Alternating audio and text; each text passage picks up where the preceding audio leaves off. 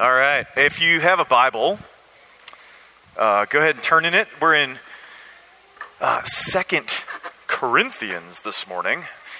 If you're new to church or churchy stuff, all that really means, I don't know if you're familiar or very familiar with the Bible. I think a lot of times we can come to think that the Bible kind of dropped down from heaven. It really didn't. The Bible is a book that was written over the span of thousands of years, honestly, from the time at least of Moses, which was quite a long time ago, to about, before the turn of the 2nd century, depending on when you date John's works. And so, and it was written by a bunch of different people. And so when it says 2 Corinthians, what that means is that it is the second letter written by an early Christian by the name of Paul to a church in the city of Corinth. So in other words, the second letter written to Corinthians, a bunch of people. All right, so if you're unfamiliar with that, that's what that means. I think sometimes churchy folks can forget that it's really weird. Most of what we do is really weird. Church is weird. Church is weird. Where else do people go where they sit in seats, stand up, sit down, sing along with someone who's up front, listen to someone talk to them for, it could be 45 minutes. Who knows what Rick's going to do today. And then, bow our heads and pray all together and then come up and call something a meal that's basically a little morsel of sometimes cake, which is great, but bread and this little thimble full of juice or wine. And that's weird, okay? This is weird. Let's be honest. It's weird. It's something people have done for 2,000 years. So I guess in that sense, it's not weird. But in terms of your neighbors and your friends, weird, okay?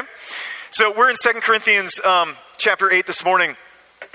And this is, and I know some of you are so thankful for this is the last week when we talk about generosity. We talk about Christian giving. And so if you're visiting this morning and you hoped that one time that you come to church, you would not be hearing something about money, I'm sorry. You should have come next week. But instead you came this week. My hope is that we'll talk about it a little different than maybe you're used to. And so if you have your place in 2 Corinthians 8 or in your bulletin, go ahead and stand. That's our habit here. I'm going to be reading verses 7 through 15.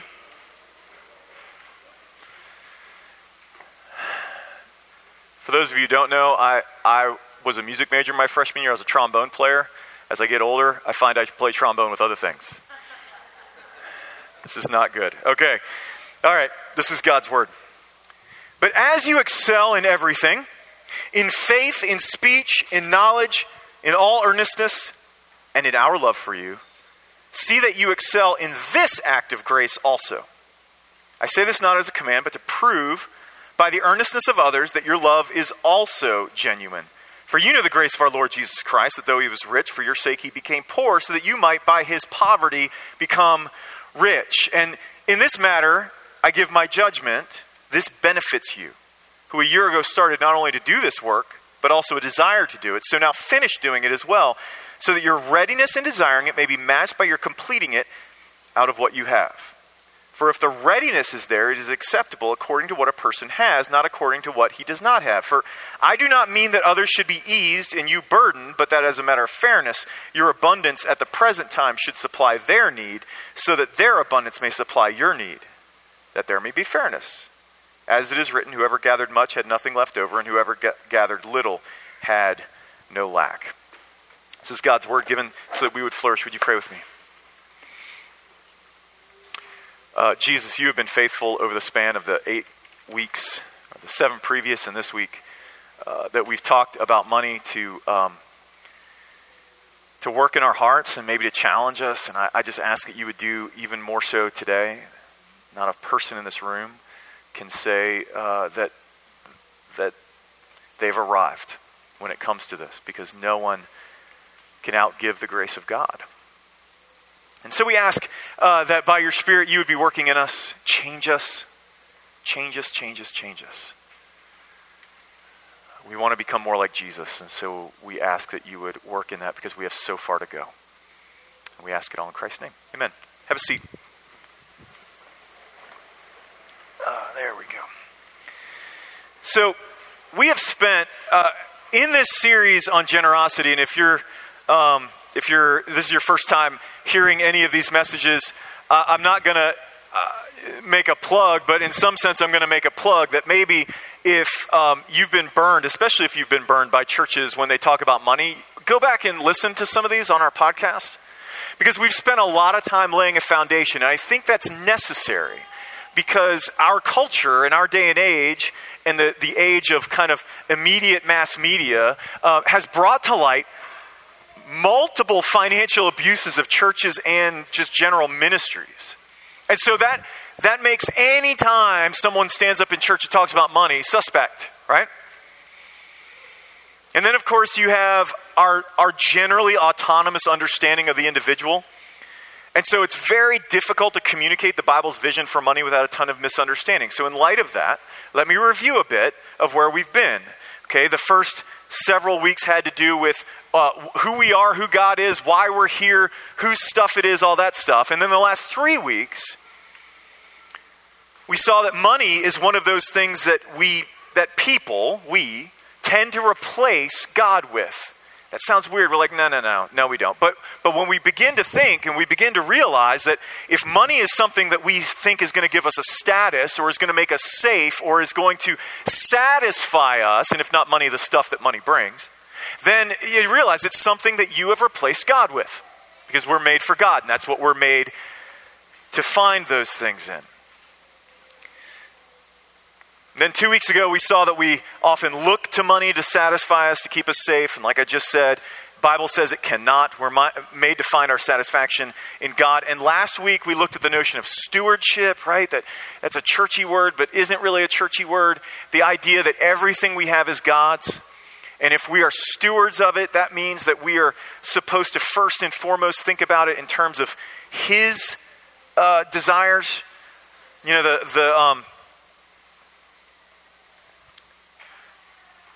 I don't know if we should call him a reformer. I mean, he was just after the Reformation, right? Right around the time of the First Great Awakening. John Wesley, kind of the founder of the Methodist movement, used to put it this way. He said, it's not how much of my money I'm going to give to God, it's how much of God's money I'm going to keep for myself. And that's a really paradigm-shifting way of thinking about it, but is closer to what the Bible would say. And now, today, we come to the very pragmatic, what does it mean to be a giver? And it's important that we hear those things and we hear those other things that I just said first, because that's where all this begins. So if we jump right into this, it's going to be very easy for us to misunderstand what's being said, okay? So this morning, what we're simply going to look at, and there's an outline in your bulletin, is we're going to look at what it is, in other words, what generosity, what Christian giving is, and where it comes from. It's real simple, 2 points. Well, 2 big points, all right? What it is and where it comes from, okay? So let's begin with what Christian giving is. So we're going to talk about 4 aspects, and as we do, I may be pulling in some other passages, so if you are a note taker, you might want to jot those down. If not, don't worry about it. But this passage is pretty core to the entire discussion. So then, the first thing that Christian generosity is spiritual. Look down at verse 7. Paul says, as you excel in everything, in faith, in speech, in knowledge, in all earnestness, and in our love for you, see that you excel in this act of grace also. Okay?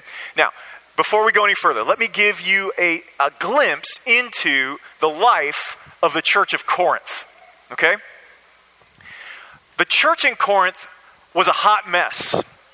I know that we, especially if you've been a Christian a while, you probably idolize the early church. Man, we got to get back to the early church, blah, blah, blah. This early church, was a hot mess. As a matter of fact, most of the early church was a hot mess, okay? And so they're just like us. But the Corinthian church was a model for what we would call victorious Christian living.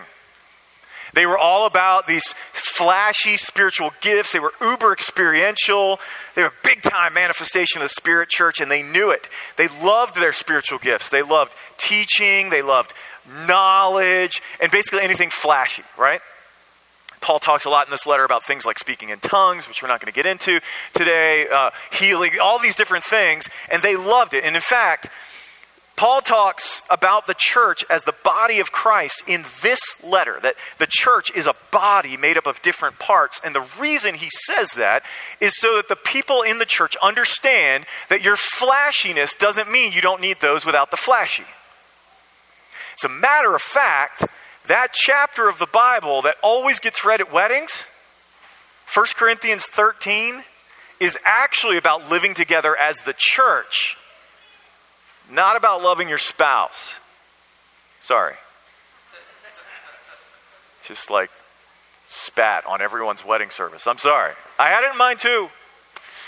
As a matter of fact, I read it during my the service that I do, but it does give an adequate, or not just adequate, like a lovely picture of what love is, but the context is how we love each other as the church, not how you love each other as married people, okay? So Paul begins talking about giving, especially this offering that he's collecting from all the churches in the region, by talking about giving as a gift of the Spirit. Giving is a spiritual gift, and what that means is that God's Spirit works in Christians to make us generous with the money that we've been entrusted with. Now, again, if you've been a Christian a while and know a little bit about spiritual gifts, what you're tempted to think is, well, clearly, I don't have that gift. And therefore, I don't have to do this, right? That's what we tend to think.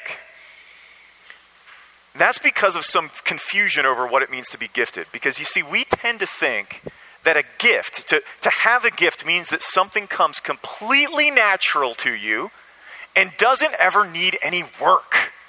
That it just kind of flows out of you freely and spontaneously like some great romantic poem. That just, Lord Byron just starts speaking and it just floods out of his mouth. And so, we believe that someone who is gifted as an evangelist, in other words, someone who has the gift of evangelism, would never get nervous about sharing their faith with someone else. Someone that's gifted in teaching or gifted in speaking, like they just get up and it just kind of, there's no preparation needed. It just, they open their mouth and it's like the Spirit of God just comes out onto the crowd, right? Now, that is bonkers, number one, okay? That idea is crazy. In addition, what is also crazy is that because we think that those things come so uber naturally, that therefore, if it doesn't come uber naturally to you, you're not gifted and therefore you have a pass. Again, not what it says, okay? Here's what I mean by that. Jesus told all of his church to go and make disciples of all nations, right? Matthew 28, 18 to 20. Go, all authority on heaven and earth has been given to me, therefore go, make disciples of all nations. He said that to the church. There are some he has equipped to be more fruitful in those endeavors for whatever reason. But that doesn't mean that all the rest of us are like, well, we'll leave that up to those people. I'm going to be over here doing my thing.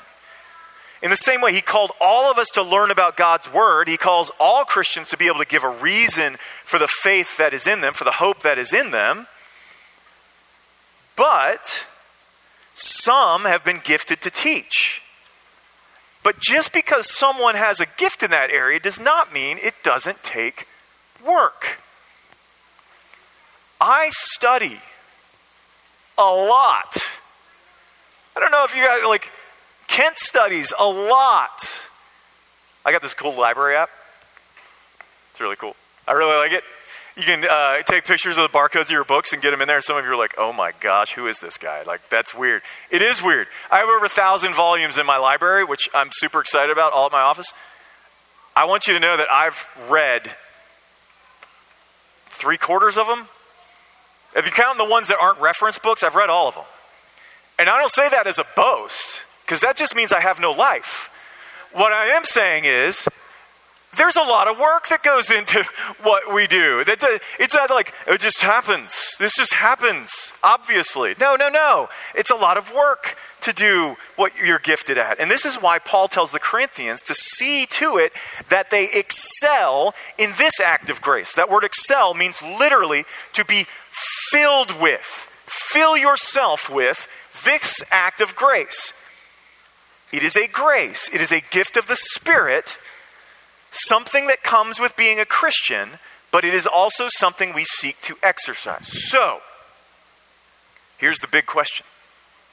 How do you know if you have the spiritual gift of generosity, of giving?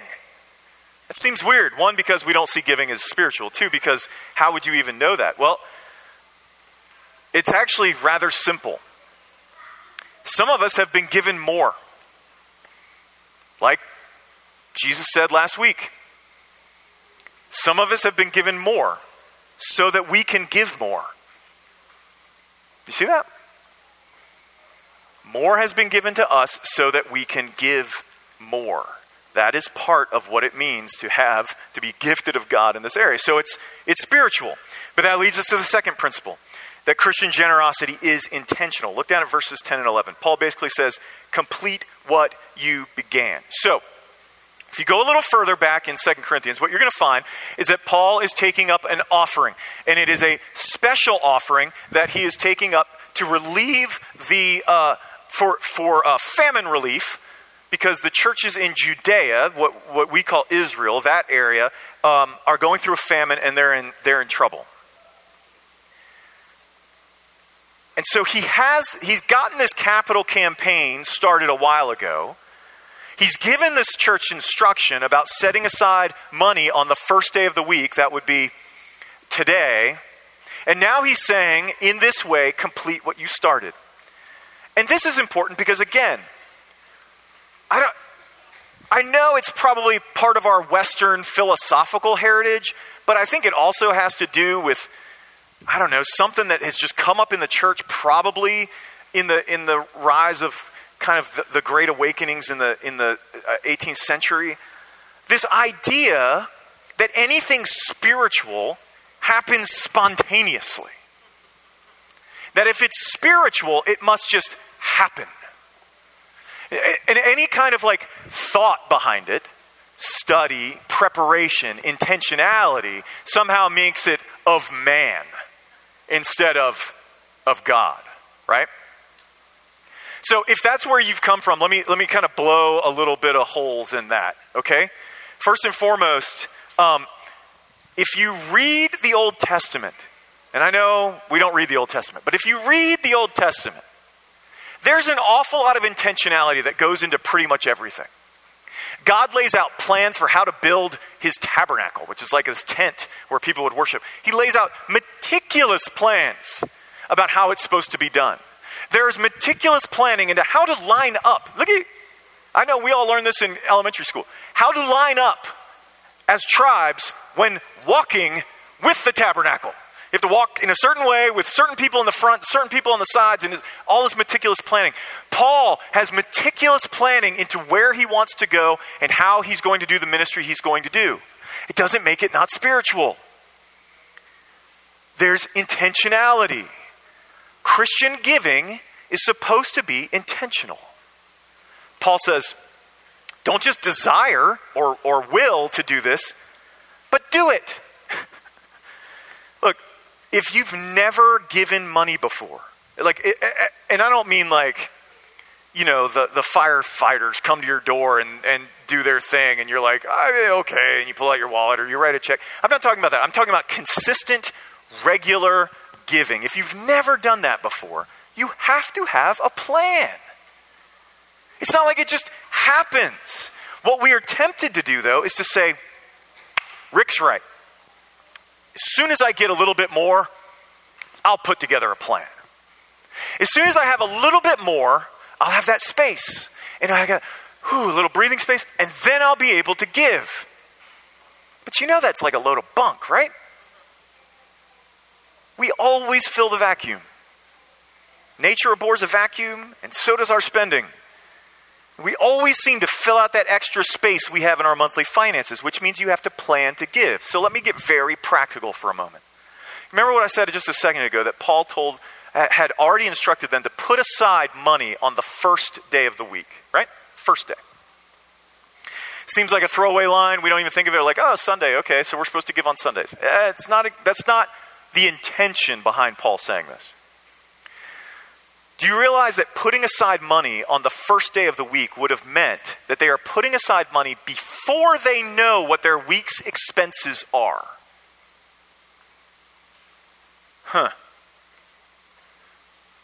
And when I say that, you have to understand, these are not like, they don't get paid twice a month kind of people. These aren't like you get your monthly paycheck or what. These are week to week, sometimes day to day laborers. And what he's saying is, he's telling them to put aside their money on their intended gift on the first day of the week, before you know what the week is going to hold, before you know whether or not the bottom's going to fall out of the economy, before you know all of this stuff. This is to be a first expense. And I know that stinks because most of us see our Christian giving as like an optional bill, right? It's like at the end of the month, we're like, maybe I can give a little bit, or I could use a little bit more cash flow in the old checking account. And so we kind of give up on it. But Paul is saying this is supposed to be first. Paul says this is a first principle, a first expense. So what does that mean practically? I've said this before, but I'm going to keep saying it. Three little words that'll help reframe how you understand how we are to do finances. And when I say we, I don't mean you, I mean you and I, us. Like we give, save, and live. Okay? We give first, then we plan to save, and then we live on what's left. And I know it's like, Rick, that is impossible. It's not impossible. It might be improbable right now, given your budget, or whatever you call it. But it's not impossible. Okay? You plan on how much you will give, then you adjust the rest of your spending accordingly, not the other way around. Okay? So, it's spiritual, it's intentional. Third, it's proportional. Okay, so what does this mean then?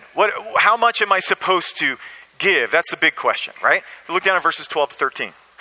Paul says, if the readiness is there, it is acceptable according to what a person has, not according to what he doesn't have. Okay? So what Paul is doing here is he is affirming a consistent message in all of Scripture, all of the Bible, about giving. And that is that it is to be proportional to what we have, not giving out of what we don't have. And this has been the idea of spending money you don't have is not new, but it's way more widespread than it's ever been before. Right? The idea that most of us, if not all of us in this room, have not just a little bit of debt, but like a lot of debt. At the very least, if you're a homeowner, you have a lot of debt. Now, you may say, well, I could sell that tomorrow. And yeah, you could. But the point is that almost no one today lives strictly according to their means. Strictly. If according to your means means, at the end of the day, you can write a check for everything you pay for, and there's no outstanding balance. There's like none of us do that.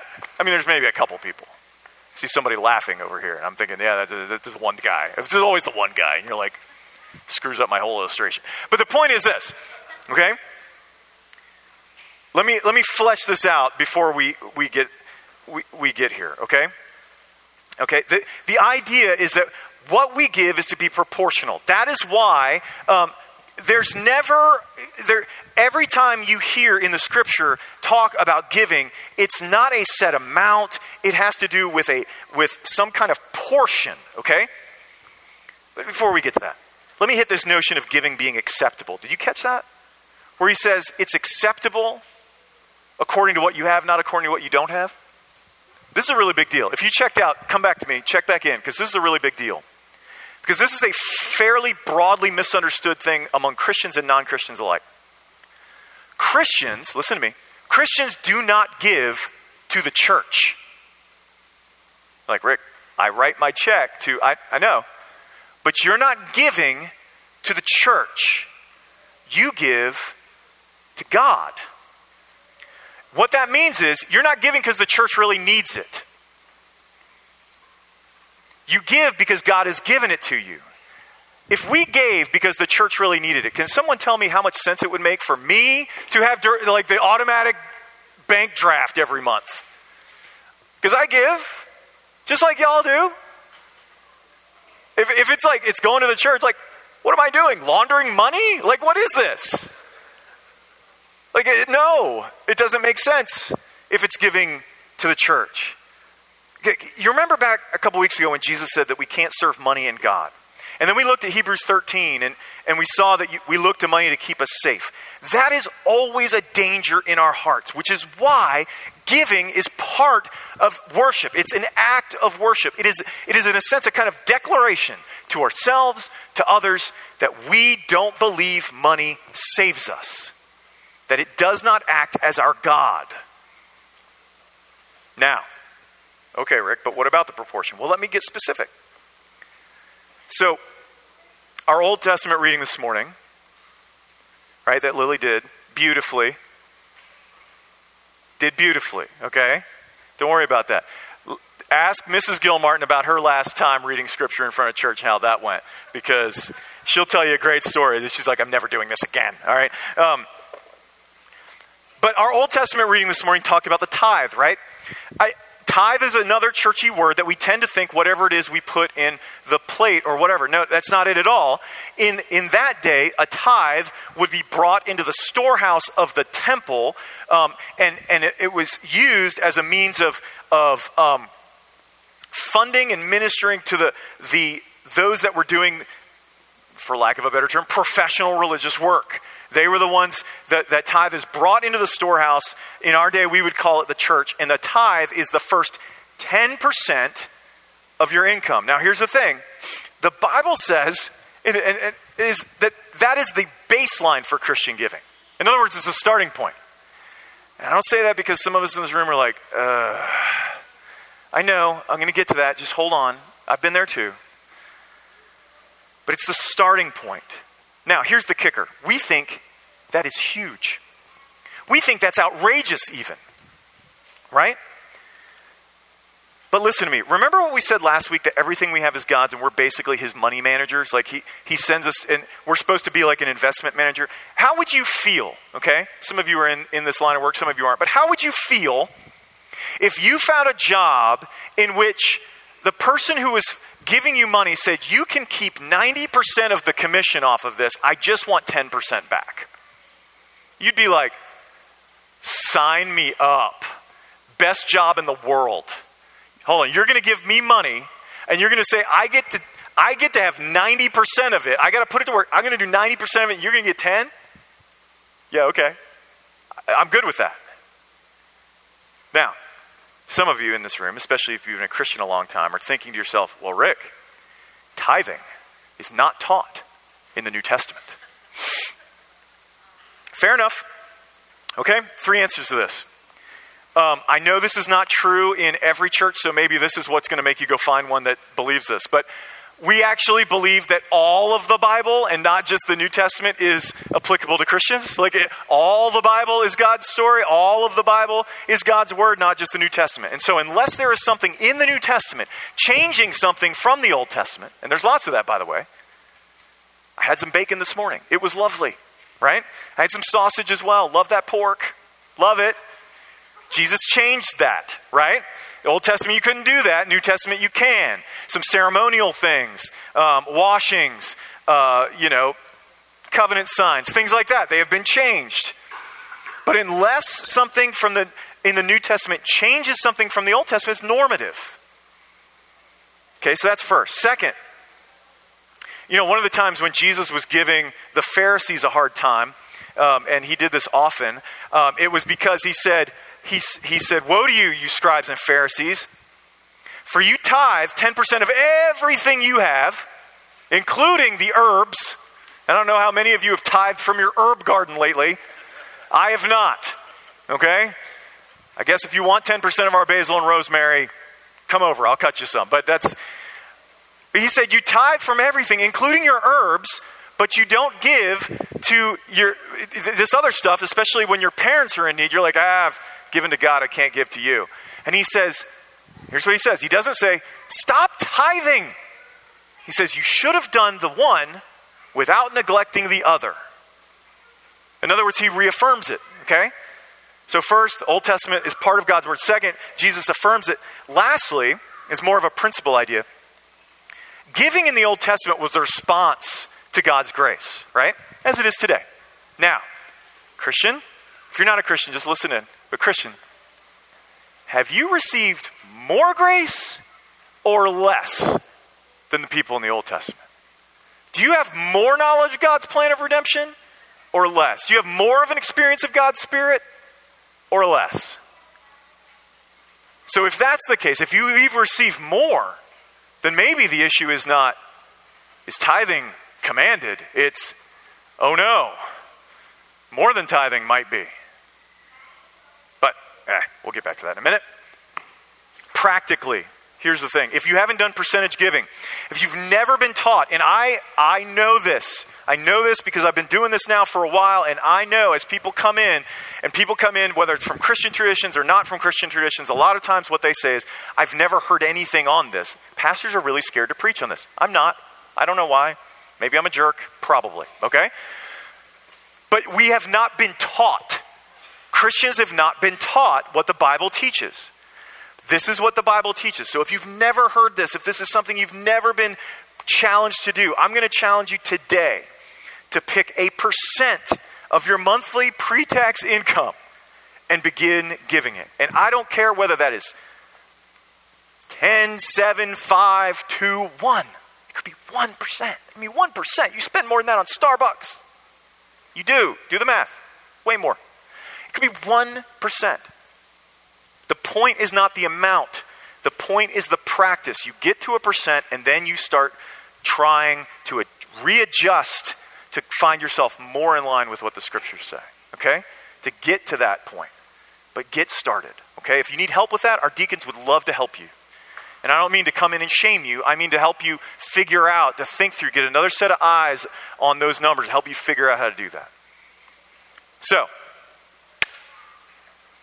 that brings us to our last principle, okay? That it's sacrificial. And I know some of you are like, oh my gosh, we're going forever. Just stay with me. We're almost done.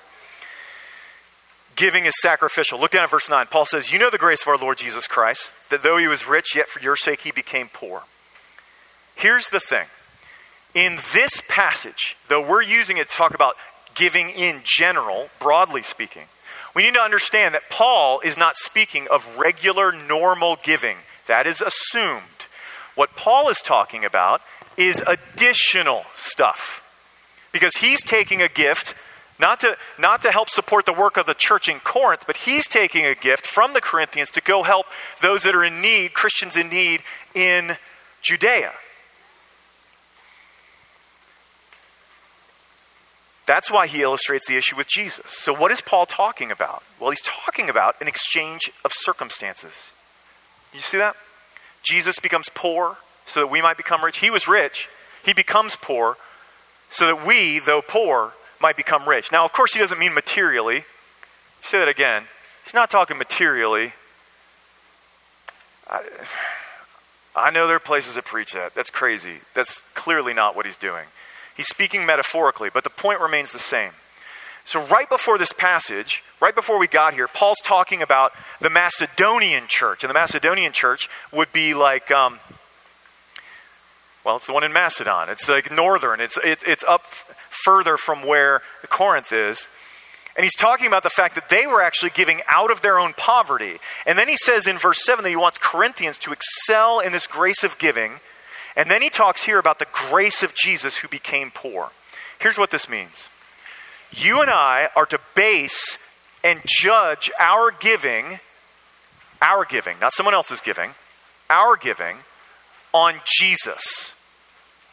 Not on your neighbor, not on how much you think you give to keep the church running, because like I said, you're not giving to the church. Church will always be okay. It always has been okay.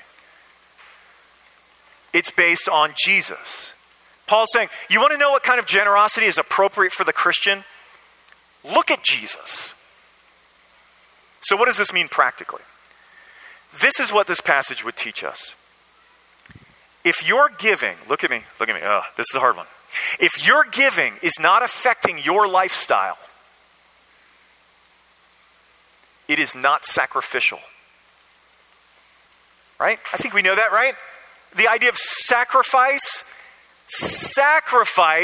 means we're giving something up. And you're like, well, I could do a lot with that money. I know you could, but does it really affect anything?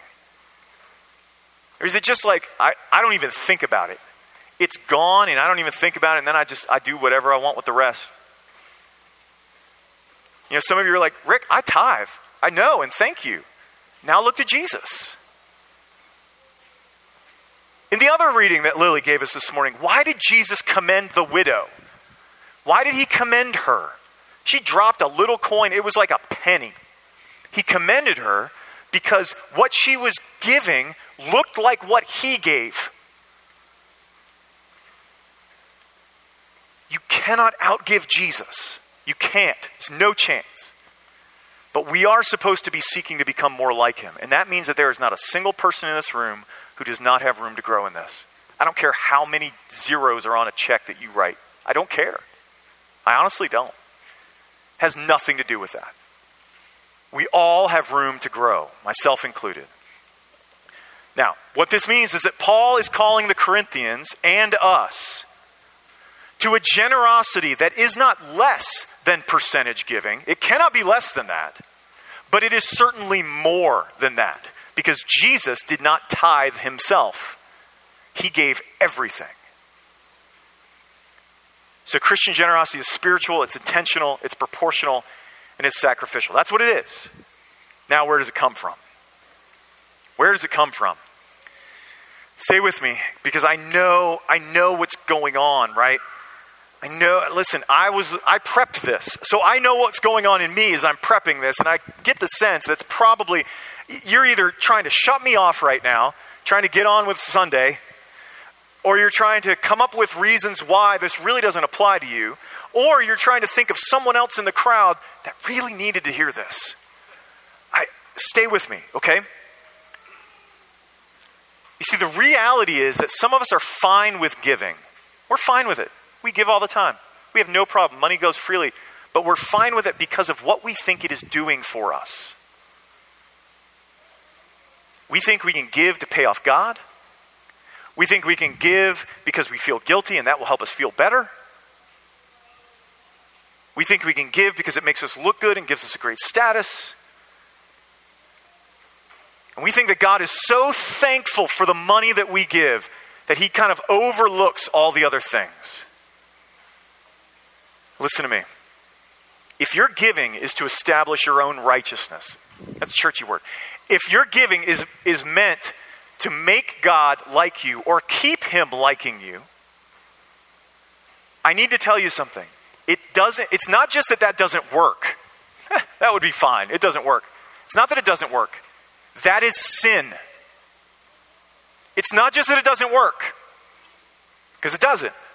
If your giving is out of a place of, I know the right thing to do, I'm doing the right thing, and God will at least leave me alone if I do it, it's not just that it doesn't work, that is sin. That is independence. It is saying, God, here's my stuff, we have an economic relationship, I pay you, you leave me alone. We good? He says, nope. We're not good. We're not good at all. Christian generosity comes from, it sprouts from the gospel. Look again at verse 9.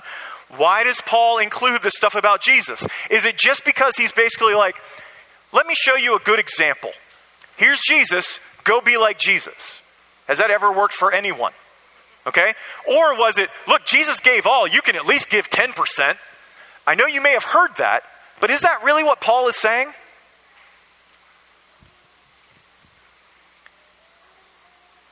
I'm not saying that there is not a place for an example here, but that's not why Paul includes it. He does it because of where our generosity must come from.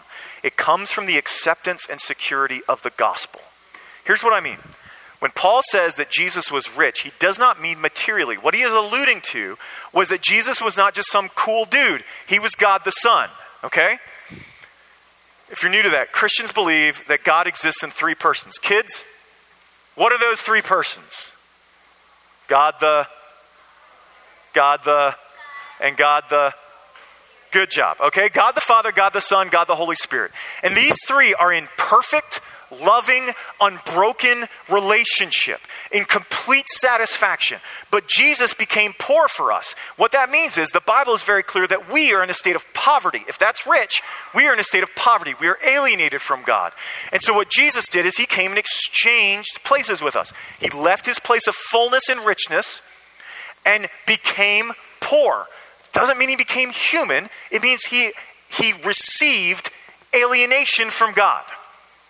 Hell.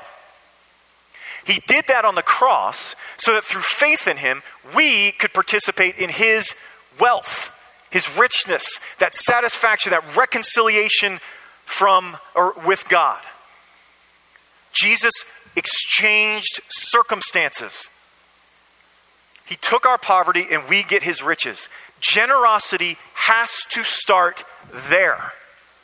If you think that money keeps you safe, if you think it gives you satisfaction, if you think it's going to give you a status, can I tell you something? You will never be able to part with it because it will be too precious to you. It does too much for you. At least not much of it. But if you believe that Jesus has given you everything you need, then out of that can flow generosity. Because if Jesus has given you everything, there's nothing else that can give you anything. If we stay apart from Jesus, no matter how much we give, we are stuck in our poverty, trusting our money, and we'll never be free to give. It has to come from the gospel. So it comes from the gospel, but ultimately it also comes from a transformed heart. Last thing, look down at verses 8 and 9.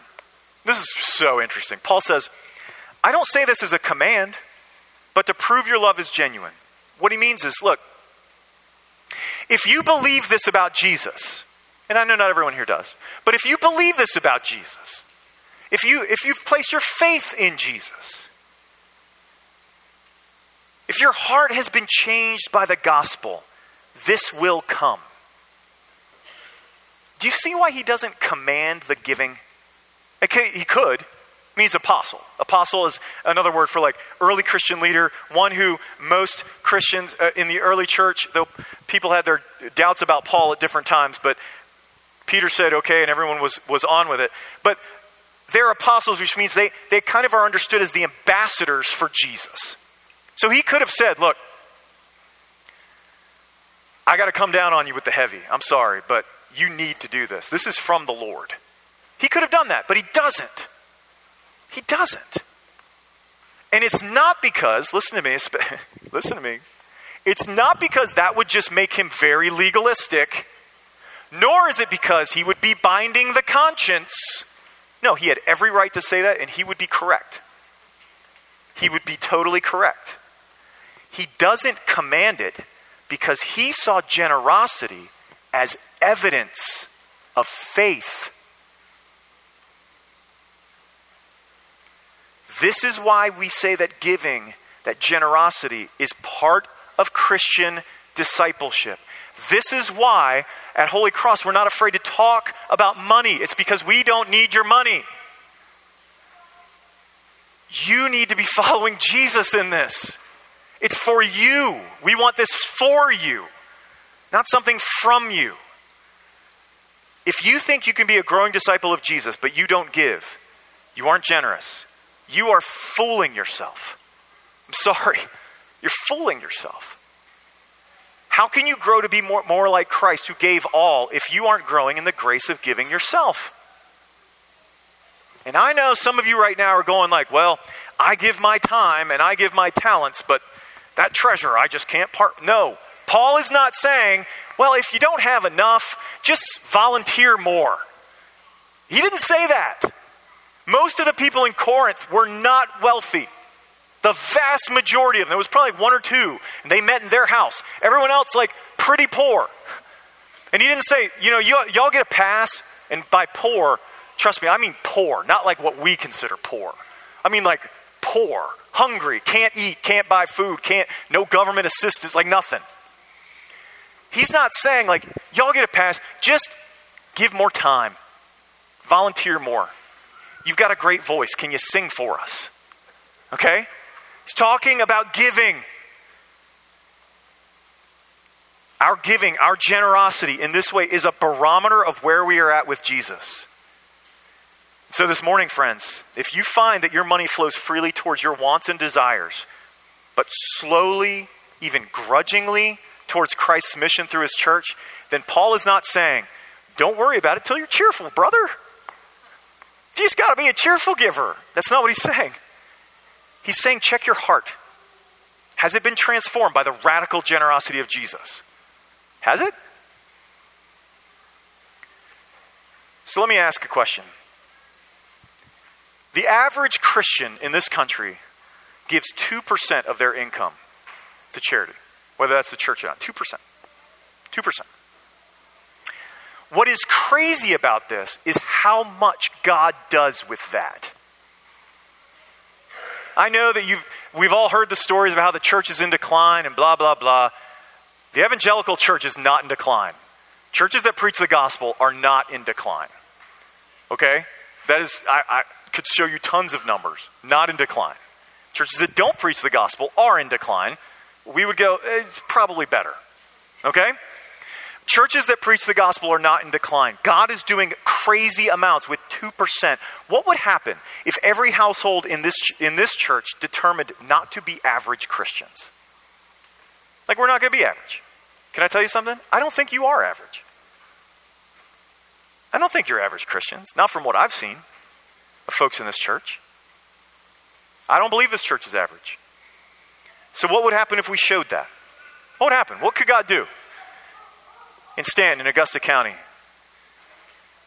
Because you see, when we've received the radical generosity of God through the perfect work of Jesus, our hearts are transformed and we are freed to give. Not out of compulsion, not out of like, I'm going to do this or get spanked, not to get something from God, but because in Jesus we've been given everything by God. And so because of that, we can be generous too. Would you pray with me? Lord, as we close this time talking about generosity over the last several weeks, just pray that you would just continue to work in our hearts. Some of us in this room, like we are very consistent givers. And I pray you would challenge us to see where you've given us more so that we can give more. To help people to just show Jesus to others. For those of us that aren't there, I pray that you would personally fight against the shame that tends to freeze us in our tracks and keep us from change. Because Jesus has covered our sin and covered our shame. We're free to mess up, and we're free to change those mess ups. And so I ask that you would work. That you would work so that your mission would go forward, so that we as people would flourish. Because you made us to be generous. So Lord, enable and empower that generosity in us. We ask in Christ's name. Amen.